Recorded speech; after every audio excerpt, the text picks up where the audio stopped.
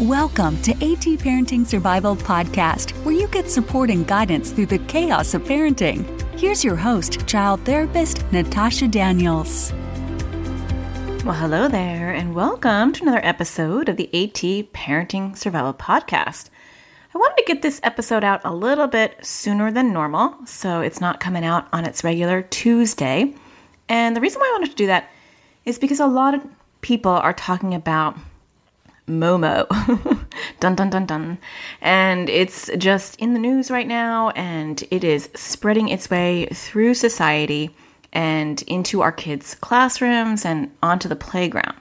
So no matter what, it's something we have to talk about because, one, we have to be educated about what this viral thing is, how to talk about it with our kids, and then what's the bigger discussion.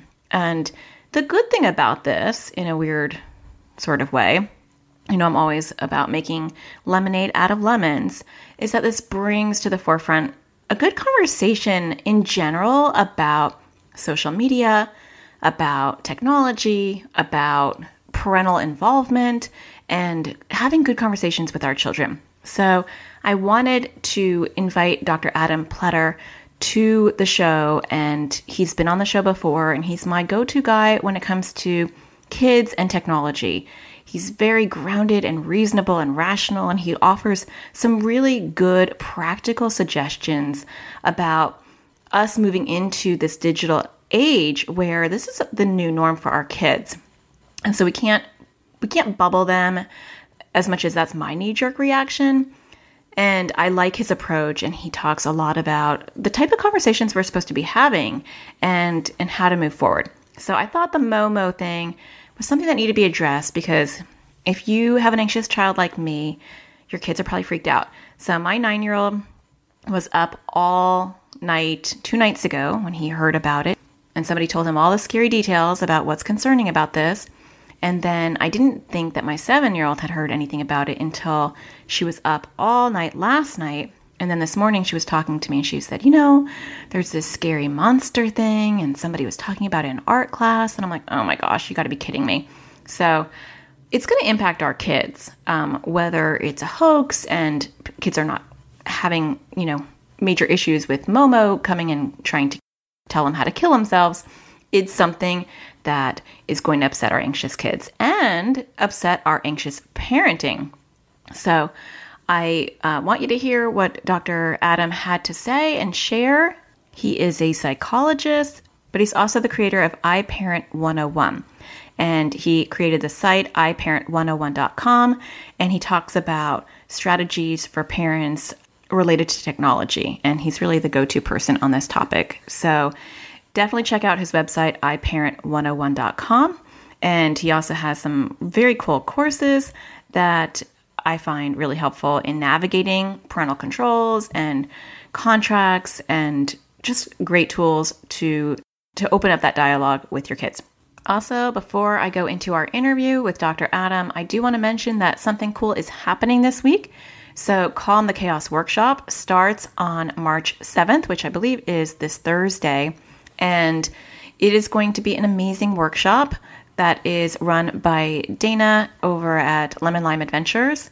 And it is all about how to help our kids self-regulate, calm down. We address those behaviors. We find what's under those behaviors. All the things that I talk about will be addressed in the workshop. And she gives really practical advice and good mind shifts on how to address behavior. I took it last year. I found it really helpful. I always follow along when she has Calm the Chaos workshops, and I always support them because it always brings to the surface my awareness of how to address my child's behaviors when I just look at it as difficult and ugly and frustrating. And it's just a good reminder how to shift my perspective, approach it in a different way, and I always get better results. And the best part of the whole thing is that the workshop is completely free. So you definitely want to tap into these free resources when they're available. And I am often highlighting free resources, workshops, webinars, things that I know can benefit you guys and aren't going to cost you anything. So if you're interested in signing up, I will leave a link in the show notes and on my website, or you can just go to www.bit.ly/calmthechaos. That's bit.ly/calmthechaos. /C Calm the Chaos, one word. Or you can just text me. So if you text the number 44222 and just text the word, all one word, Calm the Chaos, I will send you a link, and that way you don't have to worry about it. I'll just let you know where it is, and you can register and sign up, and then you can get all 4 videos, watch them, participate. She'll have a private Facebook group that you can join, and we can talk about our aha moments and just bring about our awareness this entire next week. So hope to see you over there. But without further ado, I want to get back to my interview with Dr. Adam and let you hear our great discussion. So here it is. Well, I want to welcome Dr. Adam to the show again. He is my go-to expert on tech stuff. So there's been a lot of stuff in the news lately about Momo, which apparently is not a new thing. But the first person I thought of was like, I just need to contact Dr. Adam and have him on so that we can get the skinny on what's concerning, what is not concerning, what parents need to know. And then I think to have a bigger conversation about just how to protect our kids in general, since it's such a big topic right now. So thanks for coming on. I appreciate it. Of course. Thanks for having me again. Appreciate it. So let's just get the Momo thing out of the way so that we can talk about what it is, what it isn't, what parents should worry about, shouldn't worry about. All right. So I'm going to make a request, actually. As you're putting this video together, if you could not have that picture as part of the original thing, I don't know how you feel about that, but because I'm so tired of seeing this picture on my news feed, and I'm assuming other people are as well. So the Momo is this freaky. It's based on this sculpture out of Japan, as I've been reading, and it's this. I'm sure you've seen it if you're watching this video. It's dark eyes, and it's just this creepy-looking little girl character, I guess. And I guess that image has been embedded supposedly in some kid content on YouTube and YouTube Kids, where it pops up while they're watching, perfectly normal kid-related content, some cartoon or whatever, and then all of a sudden you have this scary-looking image, and then it becomes, this person on the other end communicating with your child, telling them to do certain challenges, engaging with them through the video. But I think the more concerning Momo piece is that it also, there's these profiles, and this is international, by the way, not just in this country, where they, through WhatsApp or Instagram or other messaging type services, it tells the child to put the Momo in their contacts, and they are then basically talking back and forth, challenging your child, if your child sort of gets pulled into it, to do certain tasks. And some of them are kind of silly and it's sort of like a game. Waking up in the middle of the night, I've seen, doing certain things, reaching out to certain people, sharing the whole Momo thing with their friends, trying to spread it, because that's ultimately what this is about. And ultimately, at least what got all of us parents all up in arms and concerned is that the final challenge of the Momo challenge was that, Momo would tell your child to kill themselves. So obviously as a parent, you read that, you see that, and, the hair on the back of your neck goes up and you're like, no, we don't want that. So, but that's basically my brief understanding of what Momo is, sort of this jump scare. And then there's these challenges that are connected to it. And it's gone, viral around the country. So there's sort of two different layers here. That I think about. There's the what are our kids doing on YouTube and YouTube Kids and on these various apps, WhatsApp, Instagram, other messaging apps, and that cause us to feel anxious ourselves as parents, that we want to protect our kids. It's poking at our fears to that's a more primitive part of our brain to protect our kids. And then that leads to the viral hoax piece where, as far as I'm aware, and I've been reading a lot about this all week, that, there really isn't much to it except that it's been spread around by well-meaning parents like us and professionals trying to get the word out. You see something, say something kind of thing. And that it has spread exponentially around the world now as supposedly this real thing. But, as far as I have read, there isn't, unfortunately, kids do die. Kids do commit suicide at times. I don't want to make light out of that ever. Tragic every single time. But as far as I've read, there's been zero connection between any of those tragic events and an actual Momo challenge or Momo video. So I'll pause there, but that's my basic understanding. Please feel free if you've read something different, but that's my understanding. Yeah. And I feel like there's two levels of the whole Momo thing. It's been around for a long time. I've read about it in the past. Mm-hmm. So I think there is the whole challenge component where it's challenging kids to hurt themselves, to kill themselves. So there's that component. And then I think there's the Momo piece where it's popping up on YouTube Kids, and what that entails, is really neither here nor there, but the fact that this jump scare thing is happening and it's getting through their filters. So I feel like those are almost two different issues because I'm hearing a lot of stories that there's not a lot of validity in the fact that kids are killing themselves. But I am hearing a lot of validity in the fact that it is popping up on YouTube Kids. And I'm hearing from parents that follow me or on my Facebook page or my Facebook groups that they have seen it themselves or their kids have experienced it. And so there is some validity in the fact that, this really creepy picture is jump scaring their kids. And for our anxious kids, that's enough to know that this creepy bird thing is going to pop out when they're sitting there watching Peppa Pig or Fortnite videos. So if there's validity in that, I feel like that's it's a good launching for an awareness that we should have no matter what. Exactly. And that's where it's not new, whether we're talking about a blue whale challenge from a couple of years ago, which sounded very similar.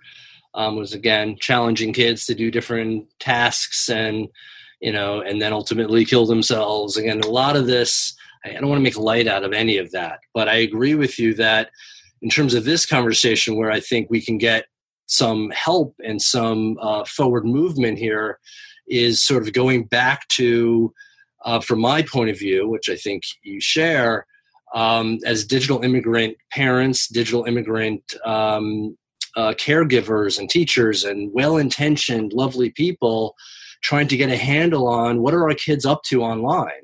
And we often don't have a good sense of that, and they're watching videos and YouTube Kids, whatever the platform is a bit of a rabbit hole. And once the kids are in there, it's hard to know what they're watching, and it's hard for them even to. Sometimes I work with plenty of kids, and I have kids at home and myself that you start watching a Fortnite video, and then that leads to this, and it leads to this, and it's hard to know exactly how you got to what you're watching. And sometimes it's perfectly innocent and perfectly safe, and others it's creepy. And so I'll start with, and I say this in my workshops all the time. Something I advise parents to teach their kids, because ultimately I'm all about parents mentoring and safeguarding and teaching our kids to self-regulate. And my way of helping them self-regulate with YouTube, on this level at least, is to be aware of what I call the weird factor. That anything that feels weird, it doesn't have to be dangerous necessarily. It could be, but anything that is weird, to not just skip over that, not just keep that to themselves, to talk to their parents. It doesn't, and for parents to not just then rip it away, because then if you do that, your kid's not going to tell you when something is weird, but to listen and to assess, okay, what was that thing? And can we flag it? Can we look at it? Can we report it? There are mechanisms in place on YouTube and other places, and I'm sure more are going to be coming out now, at least from what I'm hearing, to give the users some type of recourse to make it safer. There's no way YouTube and anything that is done with an algorithm, any screening that is done with an algorithm, which YouTube Kids uses, where that's going to be perfectly safe. It's anything on the internet. I don't care what platform you're using. It's not 100% safe. But there are other YouTube alternatives out there that I recommend in my workshop and in my office that, again, I don't think are perfect, but are a huge step forward from YouTube Kids, because it's screened by a person, it's screened by a teacher or someone they've hired, is built into the platform, that any video on this platform, Jester comes to mind as the one that I've been using the most and recommending, because it's an app, it's not just a website, where it's curated, selected carefully, and screened by people. And then in addition to that, especially for younger kids with Jester at least, and that's Jezter. Okay. The parent can also screen. There's a whole parent login where you can make a playlist for your kid, and you could, kind of put videos that you think your kid would want to watch. And so not only was it originally screened to be on the app, but it's screened by the parent themselves. So exactly, there is no Momo popping up, because you've seen, at least you've moved the cursor through, and you could see that the video is just a Minecraft video, or it's whatever, unboxing video, or whatever your kid is into. Okay.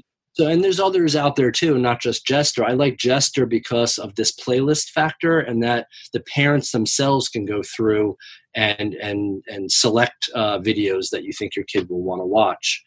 And for all you savvy parents out there that have listened to us and taken my advice and gone to Common Sense Media, I will just make a quick note here that if you do look at Jester, for example, on Common Sense Media, it's an old review, and I don't think it really. I loved Common Sense Media, but I don't think Common Sense Media's review of it is accurate. And I would encourage Common Sense Media, if anyone sees this, maybe I'll tag it later, to take another look, because it's not perfect, and they're definitely working on it. Jester, I'm talking about, to make it better. But some of their complaints about it being, where there's ads and there's external links. YouTube has all of that, ads and external links, and just to kind of put that in some sort of perspective or context, an app like Jester or KidCam a couple of years ago, I don't think KidCam with K's is still in business, unfortunately. I have to stop recommending them because I've tried to contact the owners again, and it doesn't seem like the website's still running. So, but that was another website that had humans screening the videos before they were put onto the platform for especially young kids to be watching. Yeah. So you said initially that we shouldn't just take away YouTube, but we should teach them. So I wonder what ages, or roughly, because it really depends on your child's cognitive functioning as well and their maturity, but as a guideline, vulnerability around anxiety and impulsivity, and it gets complicated. Right. Yeah, because I'm wondering, because I'll be honest, I just ripped kids' YouTube away yesterday because my kids are so anxious, and they're watching, on their own, and I felt like they could handle, the odd weird thing that pops up, but then they couldn't handle this bird-like thing popping up, So is that wrong to do? Is that wrong to just pull it away? Well, from my point of view, I'd rather not just pull things away and then your child is left with, I think we talked about this last time we had one of these videos where lots of parents use YouTube and YouTube Kids and those kind of video platforms as a very healthy, productive coping strategy. Before bed, at other times as a way of getting the child out of that way of thinking, and and maybe watching a relaxing video or a funny video, or depending on what's going on. So I wouldn't necessarily, because we had this Momo scare this week, go to the other extreme where now we don't have that coping strategy anymore. And that's why I'm jumping to if you could replace it with something else that allows you to know specifically what videos your child is going to be watching, depending on the age of your child and all of that. That's why I have been recommending Jester. Is I know there's others too, but that's the one that I'm most familiar with right now. And I downloaded it again yesterday, and I was kind of going through to see the updates, and it is significantly better than it was. So, in terms of what ages, once you get into that 10-year-old-ish age, most 10-year-olds that I know only want real YouTube. Yeah. They don't even look at YouTube Kids to begin with, regardless of Momo or anything else. So, really depends knowing your kid and how many hours, what are they looking at? Instead of just seeing all digital content as the same, I would try to engage a dialogue with your child around what is the content and what are they watching, and having some boundaries and structure around that, where it's okay for him or her to watch for the next 20 minutes. And, we could see the video is only 3 minutes long. And so he's going to watch a few of those, or maybe this Ninja's video for Fortnite or whatever is, 20 minutes, and he's watching that and he's learning about the new season and, what to look for. And, this is part of what, there's a whole generation of kids who are growing up watching YouTube, watching their video games, just as one example. And, I don't think there's a major concern from my point of view that would require taking that away. But I would say this before the whole Momo thing, so this is not new from my end, but for parents and children to be talking about what they're doing online and having that dialogue, and for the parents to be able to set reasonable limits around those videos. So it makes sense. Well, and I think the question is, if there's this possibility that something really freaky is going to pop up in the middle of it. And so even if you have a good dialogue and you talk about it and you've got some good parameters, and so it's not out of control, the likelihood of something popping up may be small, but it's still there. So then what do you do? Like if you have a child with anxiety or OCD, like in my world and with the audience that listens to this, we have kids who have clinical diagnoses, most of us, where my son is 9, he's in 3rd grade, and I did not talk about Momo, but I just, I gave them jellies instead. I replaced their YouTube Kids, which we'll talk about jellies in a second.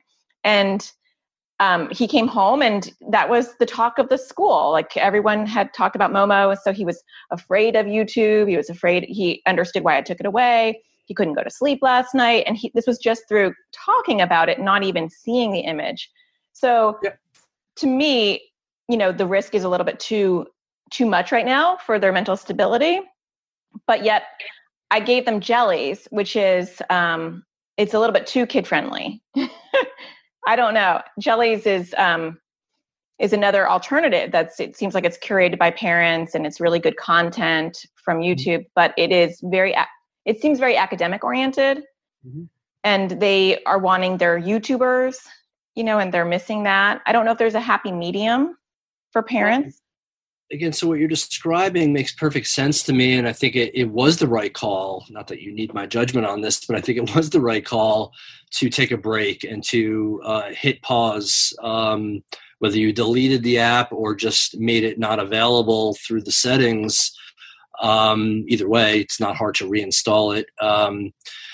So, I think that is a reasonable response, but I wouldn't have that be your go-to moving forward. Anytime there's something that's potentially scary on the internet or on YouTube, I would caution anybody, even with clinical diagnoses, to jump to, okay, now we need to take it away. Again, depending on the age and depending on the severity of let's say the anxious episode that your child might be going through this week. Because ultimately we're raising future adults. This is sort of my thing. This is my approach here where, we have to be very careful about what we're offering our kids at various ages and knowing them. But the big picture, if we zoom out, and what I'm about to say can be controversial, but from my point of view, I don't think it works. Abstinence doesn't work from my point of view. In the digital world, at least, and we could expand that to other aspects of our society as well. But just saying we're not allowing any of this not because you're not ready for it or can't handle it, but because of a potential risk. That sounds like more of an anxious over response.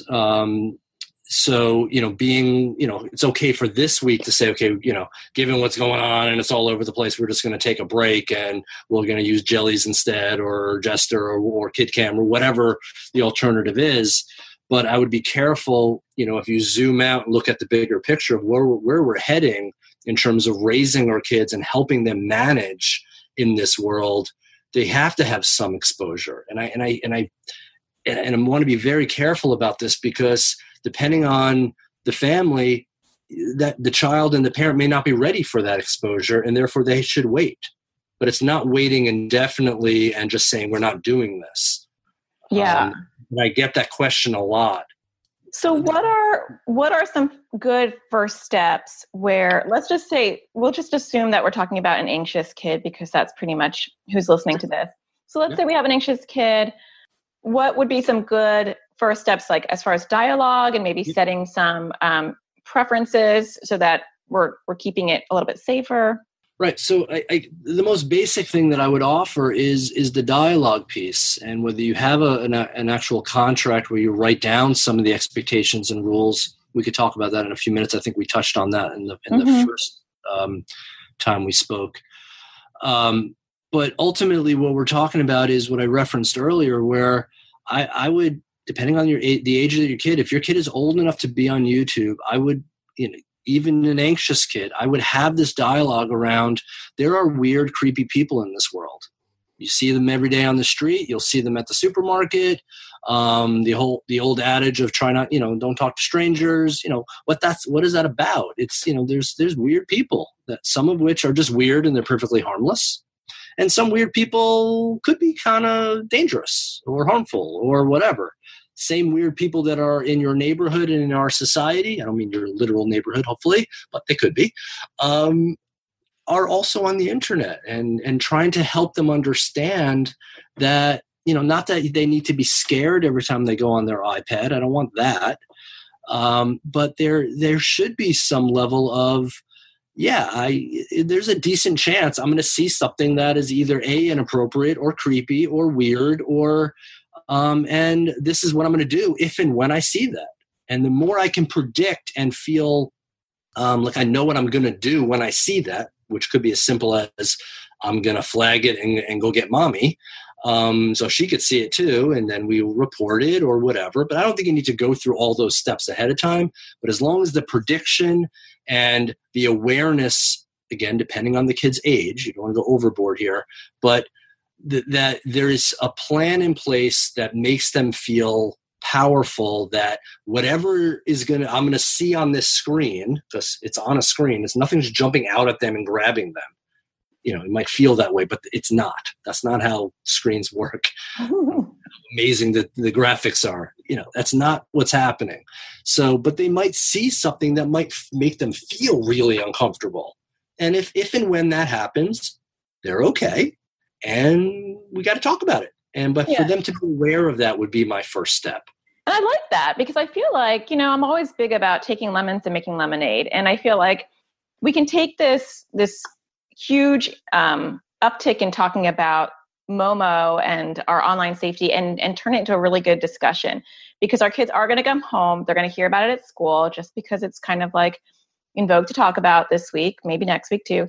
And like, I know with my son, I didn't bring it up, but then I did normalize it the way that you're doing. And so I think explaining to your kids, exactly what you said, there are weird people. And I had this exact conversation with him last night, because he's like, is Momo going to try to kill me? Or here's a green thought. So I talk about red thoughts and green thoughts. And he was like, well, my green thought is that there's thousands of homes. So the chances of Momo coming to our home is really small.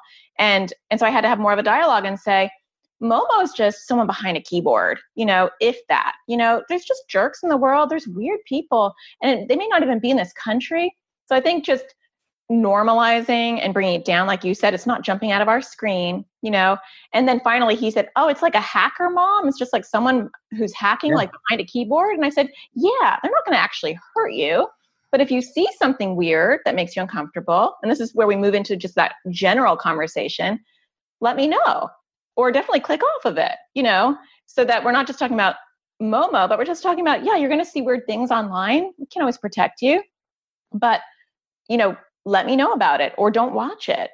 Right. And again, that has nothing to do, in my opinion, with Momo. I think you're right that this week it gives us an opportunity to renew those dialogues and reset in some ways, especially with younger kids who might be, who felt, and parents felt that YouTube Kids or one of these other apps, YouTube, it was safe because, it's still the internet. So, I don't want to be too redundant here. So I would just agree that it's about having that dialogue and having, if your kids are old enough, if you're handing over this adult device, iPad or whatever it is, you're inviting them into the adult digital world. And if you don't have some restrictions in place or settings in place, and it's not set up in a way, which unfortunately, as I travel the country speaking to lots of lovely communities, that is what I hear, that most families, I don't care how well-intentioned and lovely the people are and intelligent they are, there aren't that many people out there that I come in contact with, at least that are at my workshops, that have too much in place. They've heard of different things, and maybe they bought Circle, or maybe they've heard about different various ways of handling things, but then they're reactive. They're busy. They haven't gotten around to it. They know they should. They feel sort of guilty that they haven't, but they're not doing this. But the reality is they're inviting their kids into the digital world, and at minimum, as a starting point, to have this brief conversation about, as you go into YouTube, please be aware, Johnny, that there's some weird people in the world, and you can make it funny, but make sure they understand that they're likely to come in contact with creepy, weird, inappropriate. I don't know exactly what the average age of seeing pornography is, but it's getting younger and younger. I could tell you that. Last I read, it was around 11, but I think that's actually not true. I think it's probably closer to 8 at this point, which is shocking. Yeah. My point is that there is going to be creepy, inappropriate things, even if you have some of these settings in place. And as good parents, I'm sure, we could say, okay, we're going to put some things in place, and things are still going to get through the filters, are still, or our kids are going to go around the filters because they'll learn how to, because they're very savvy. They're natives, where at least most of us still are pioneers. Yeah. And so therefore, it's not going to be 100%. We're keeping our kids 100% safe all the time online. That's just, yeah. I don't think that's a thing. So there's three things that basically are saying: open the dialogue, keep the dialogue. That's key. Learn about parental controls, because just because you're saying give them that freedom, like we can't protect them, there are still parental controls that we can explore. And I mean, I learned a lot of parental controls from your course that I didn't even know. Like, I didn't know you could lock the iPad. I remember last time we talked, that was huge. I mean, that like literally altered our life that day because, I want them to listen to guided imagery when they go to bed, but I don't want them playing on their iPad at 3 a.m. And now I know how to lock it. So I think it's just becoming savvy and learning those things. And then the third point is, you're going to have the expectation that you can't completely cocoon your kids. Like they're going to come across things that are maybe upsetting, and it's not a perfect world, and it will never be completely pure like that. So it's like these three things that we have to consider. Yes to all three of those. Thank you for summarizing, at the risk of me rambling here, which I try not to do. But I talk a lot. So, but I guess the piece that I would shift slightly in the third item is not only around the cocooning our kids. From my point of view, if you're really a motivated parent, especially of a young kid, you could do a decent job cocooning.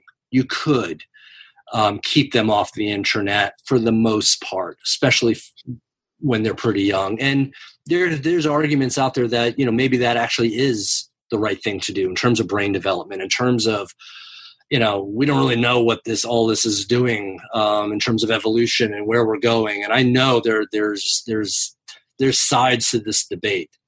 Where I have come down almost out of necessity of working with so many parents in the way that you're just described, who's likely listening to this, parents of anxious kids, parents of at least a borderline clinical population, meaning kids who are really struggling. That's where that is who I spend the majority of my time with. For those parents and others, I actually don't think it's a good idea to really go into this looking to cocoon, because even though you want to keep your kids safe and you want to teach them to be savvy and to be able to manage this world into their future, because they are going to be adults.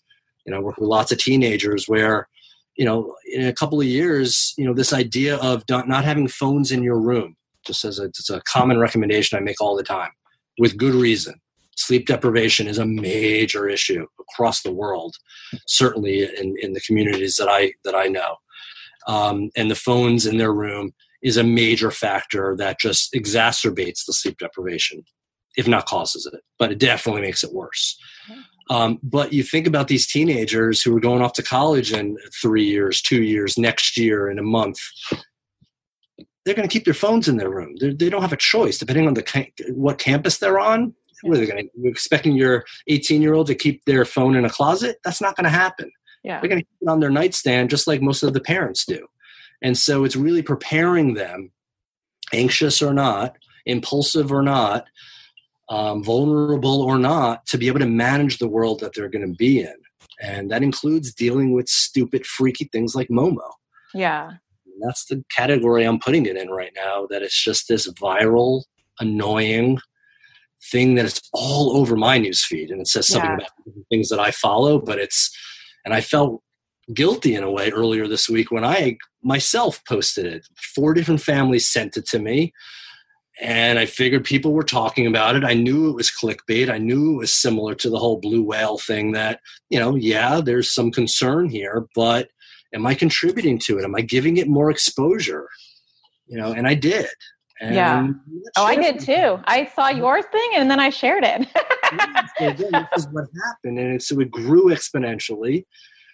And here we are again talking about it. And, hopefully in a productive, healthy, positive way. That's why I started with, maybe not having that picture, because it just keeps feeding it, which is what it's designed to do. Yeah. And I look at life in general as we're given bad things or upsetting things. And then it's like, how do we turn this around and make it a good thing? Right now there's a microscope under online activity with kids. That actually is awesome, because how many of us don't spend enough time thinking about this? We don't have a dialogue about it. We don't talk to our kids about it. We don't think about what our kids are watching or how we can have a conversation about it. So I'm hoping that this will shift. People want to read about this right now. They want to hear about it. They don't understand it. I'm not really upset that I shared the Momo story. I wish I had found a creative way of not showing the image. But I shared the article and the image popped up, but took it off my Facebook group because it was traumatizing people. But I mean, as a parent to anxious kids, we need to be ahead of, we have to be proactive. And so knowing that this is coming down the pike and our kids are going to come home and they're going to talk about it, and we can have our planned response of how we're going to handle it as anxious parents can be really helpful. And I think the dialogue that we're having is important. Absolutely. So let me shift to your second question, which was about, are there certain settings, are there parental control pieces that should be part of this? And I would say there are, and there's some that are built in, especially, again, I focus the most on Apple products because that's what most kids and families are still seeking out and have. Yeah. There's other options for Android, and as I mentioned, Circle earlier. Circle with all wireless devices in the house. So and you could set certain limits there. So any limit I'm about to reference, my hope and my goal wouldn't be just to stop the kid.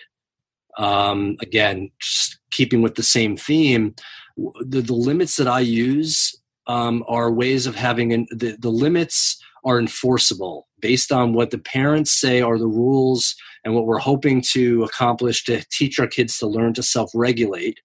The internet is designed to be dysregulating, and we could talk about that. I don't know if there'll be time today, but maybe another time. And I would strongly recommend parents, especially if you have maybe 10 and up, 10-year-old and up. There's an amazing documentary out called Like, Like. It really goes through a lot of what we're talking about here, but around social media especially, but how it's literally designed. And they do all these interviews with people, from the tech industry and kids, and that it's brilliantly designed where the user is the product. And it's an attention-based economy. And again, so I won't get into that too much right now, but the documentary Like, I would definitely recommend, and I've been on panels and led discussions just recently, and I'm sure it's out there. I don't have the website in front of me, but I'm sure I could send I'll find it. Yeah. It's Indieflix, I think, is the okay. Same people who did Angst, which is also a great documentary. Screenagers, a couple of others too. So I just put that out there. Because that's on my mind as we're talking about this. That it's these apps, and YouTube included, are designed to pull our attention and pull our kids' attention, who are more vulnerable than we are. Anxiety aside, kids blame, I think we talked about this last time. Yeah. They don't have a fully developed prefrontal cortex. They have an overdeveloped emotional brain that sets them up to seek out and want to and be more vulnerable to be pulled into the internet in very real, very powerful ways. And so when we're talking about parental controls, the reason I threw that in here is part of what I'm going for here is, can we force the dialogue? Can we force our kids to have to stop and think and ask for more time, potentially, almost built in as like, okay, this next month, I'm sorry to frustrate you, Johnny, but when you're on YouTube, you're going to notice that you're going to see this thing pop up where it's going to say you only have 5 minutes left. I want you to know ahead of time when you come to me and say, hey, there's only 5 minutes left. I know it might be a little bit annoying, and hopefully it won't be right in the middle of the video, but I will give you more time. But I want to make sure that you register in your head that 20 minutes, a half an hour, whatever the original time limit has expired, or in 5 minutes will expire. I want you to start to realize that and have that awareness of the time that's going by, because it goes by so quickly. Yeah. If your child isn't feeling defensive and isn't just in a no mode, they'll understand, because you're not taking anything away again, but you're forcing that dialogue. And even if they are in a no mood, which they might be, you're still bringing that awareness, where they're just not getting sucked in, and they're not being aware of how much time they're spending on it. Right. So with Apple, the easiest way to do that is with their new screen time functionality. It's right under settings. If you update to iOS 12, which came out, I think, in September or October of 2018, so relatively recently, most parents, who have an iPhone or a relatively new iPad, probably already have updated. If not, I would encourage everyone to do that.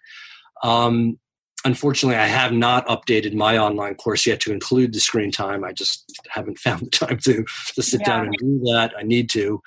But what I do in my live workshops, at least, is I go through and I show parents how, very simply, that the engineers at Apple have it all built in. You already paid for it. You don't have to buy a new set of software and this new app and whatever. It's all built in. And if you just kind of click through, you could set limits on your child's device through your device. It links up with the family sharing, which I know we talked about. You're kidding me. I didn't even know this.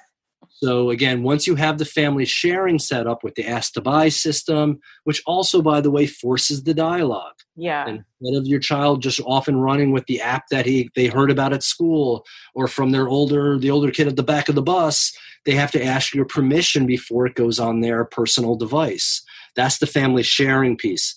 In addition to family sharing now, automatically what gets linked up in the screen time portion of the settings would be your children's name Any child who's a minor that's part of the family sharing is then listed under the screen time. You click on them, you create a password that they don't know, they can't guess, 4 digits, last 4 of your childhood phone number or something like that they can't guess, you won't forget.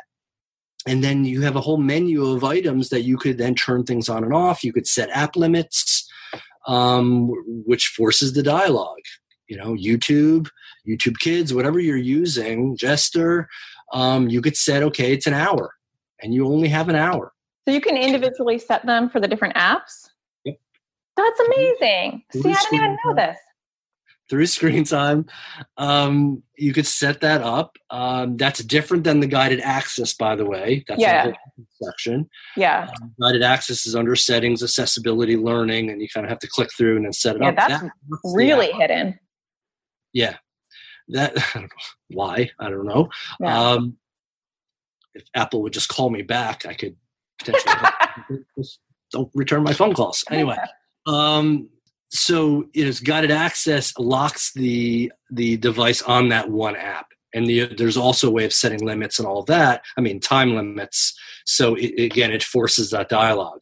If the time limit is up, the best thing you could do, or the thing your kid would love you to do, is to give more time, because they handled it well. They didn't have a tantrum. They didn't throw the iPad. You could help them predict, okay, in 20 minutes, this is going to go off. And if you handle it well and you come to me and you don't yell at me and you're respectful, you're going to get another 20 minutes. Yeah, I love that. It's very simple, and it forces their awareness, and it forces their mindfulness, and it forces that dialogue. So you are teaching them to manage themselves. This is all about kids learning to self-regulate. Yeah, that's such a good point. It's like, it's not just like you're pushing down the authority. It's like you're using these parental controls to facilitate awareness and foster that dialogue. And then you're not the bad guy when you say, you know what, I love the way you were calm and you came to me. Yeah, absolutely. Go have 20 more minutes. And then you're the good guy. Again, yeah, I like that. You're attending, you're giving them positive attention, which gets the reinforcement cycles going. Instead of it's all negative and it's always taking things away and they're in trouble. And because that becomes a coping strategy for lots of kids, especially with anxiety, clinical anxiety. I would say their number one coping strategy, generalizing, I'm sorry, is getting their parents to cope for them. Parents, clamp down, and I'm guilty of this at home sometimes, where it's again the simplest track to getting to where I need to be as a parent to get my kid to handle themselves is for me to lower the boom and we're done. Yeah. And that works for me, but it doesn't work for the child, because they're not the one learning to regulate. And if we're talking about Momo, we're talking about Fortnite, Apex Legends, which is the new sort of Fortnite craze game. Whatever the thing is on the internet, it's all designed to be dysregulating. Literally, it's designed to be dysregulating, which is why it pulls us in. And it's our job as parents to teach our kids to learn to regulate over time. Yeah, I like that. I like the shift of we're teaching them to self-regulate. We can't avoid this technology. It is here. It's going to be here. It's going to even grow. And so teaching them how to cope with that is such a wonderful thing. I know you have amazing resources. I know I took your course a long time ago and I thought, I'll just look at what he's got. I'm sure I won't learn anything new. And I was taking notes the entire time. So, and you walk a parent through exactly how to set these preferences, and you have contracts on there, and even just philosophically the bigger dialogue. So it's a really good go-to. I appreciate that. Any parents that are out there and that are tempted to look at it again, it's iParent101.com. iParent101.com is my website. And anybody who does get the current course, you have a lifetime subscription. So when I do update it, you don't have to worry about, that you're going to miss out on the new information, because the current course that's there, I think it's still a parenting course. I go through some of the details of the tech stuff. But the tech piece is really what I need to update. I'll probably update the whole thing when I do have time, but it's on my calendar. I just need to do it. especially the screen time stuff, because there is no manual. Apple came out with all this stuff. They invested. Their engineers, created serviceable parental controls built in, but no one really knows about it unless you're tuned in. And I know. And apparently I'm not. Now you are. Yeah, I know. Every time I talk to you, I'm like, oh my gosh, I got to go get their iPads and do something new. I don't think a lot of people know about this. So that was just a huge takeaway in and of itself. See? Thank you, Momo. Thank you, Momo. Yeah, good things are happening. Exactly. Well, I appreciate you coming on short notice, because I just grabbed you and I wanted to talk to you right away. So I appreciate your flexibility, and Absolutely. you are always my person when I have a tech question around kids. So thank you so much. Pleasure. Take care. Again, iParent101.com. If there's any questions, you could email me directly, info@iParent101.com.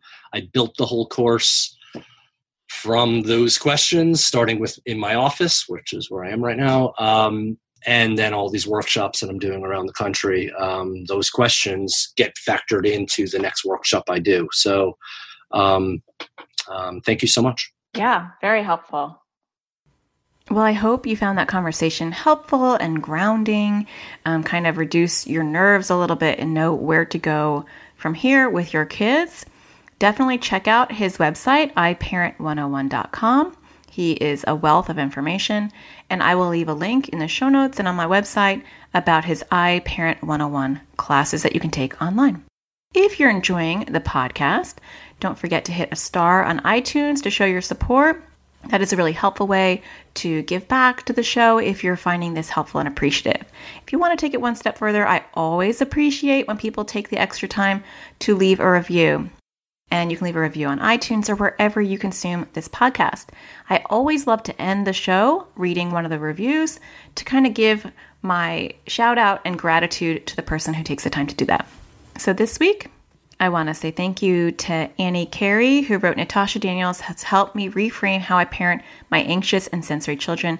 I highly recommend this podcast. And I want to thank Nat, who said, as a licensed professional mental health counselor, this is amazing for resources for my practice. And I really appreciate that when I hear that therapists are utilizing my podcast and getting support that way, because it's just great for us therapists to support each other as well. So thank you, Annie Carey and Nat, for leaving those reviews. And if you have something wonderful to say, please feel free to leave it. And I may be reading your review next time. So I hope you find the sparkle in everything you do. And I will talk to you again next Tuesday. When I first discovered Natasha, I was in a desperate place with my son, and his anxiety was getting worse. And we had tried counseling, and it was not going well. Natasha gave us practical tools. She wasn't like the books that we had read that were, you have 3 kids, but somehow you can magically spend 10 hours a day on your one anxious kid and just, life is great for the other 2. She's helped me understand OCD on a level that no therapist I have come across seems to understand. Natasha had practical real-life advice that we started implementing the day that we listened to them.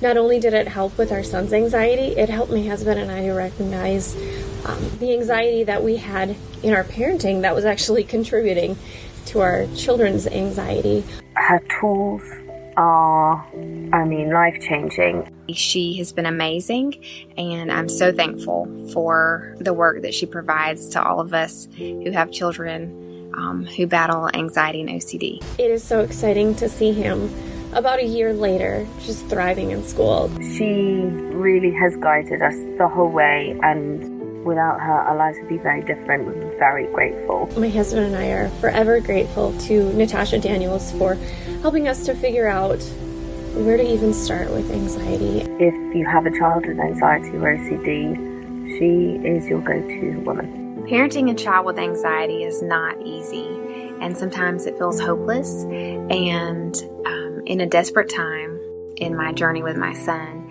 I started searching the internet and found Natasha Daniels. She has been a lifesaver. Her resources have given me hope. They've given me tools and support, and I highly recommend her and her resources. They are phenomenal, and they're some of the best resources you can find out there for anxiety and OCD. Hi, my name is Natasha Daniels, and I understand what it's like to raise kids with anxiety and OCD. I'm doing it every single day. And I also know what it feels like to empower them, to give them the skills and tools to help themselves, to watch them blossom, face their fears, and become more than their anxiety and more than their OCD. And I want to do that for you as well. Join me in the AT Parenting community, where I partner with you and walk alongside you in your journey, helping you getting to know your family and your child's particular needs and particular struggles. I'll help guide you and walk you through ways to empower your own kids and see success in your house. You will finally have someone in your corner who not only has the understanding of your struggle, but has the expertise and knowledge to help get you through it. You can find out more about the AT Parenting Community at atparentingcommunity.com, or you can text all one word AT Parenting Community to 44222. Together we can do this.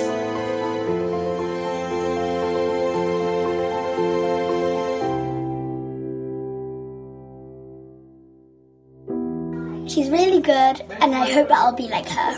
I have had OCD for over 5 years. I have trained my brain, and you can do the same thing.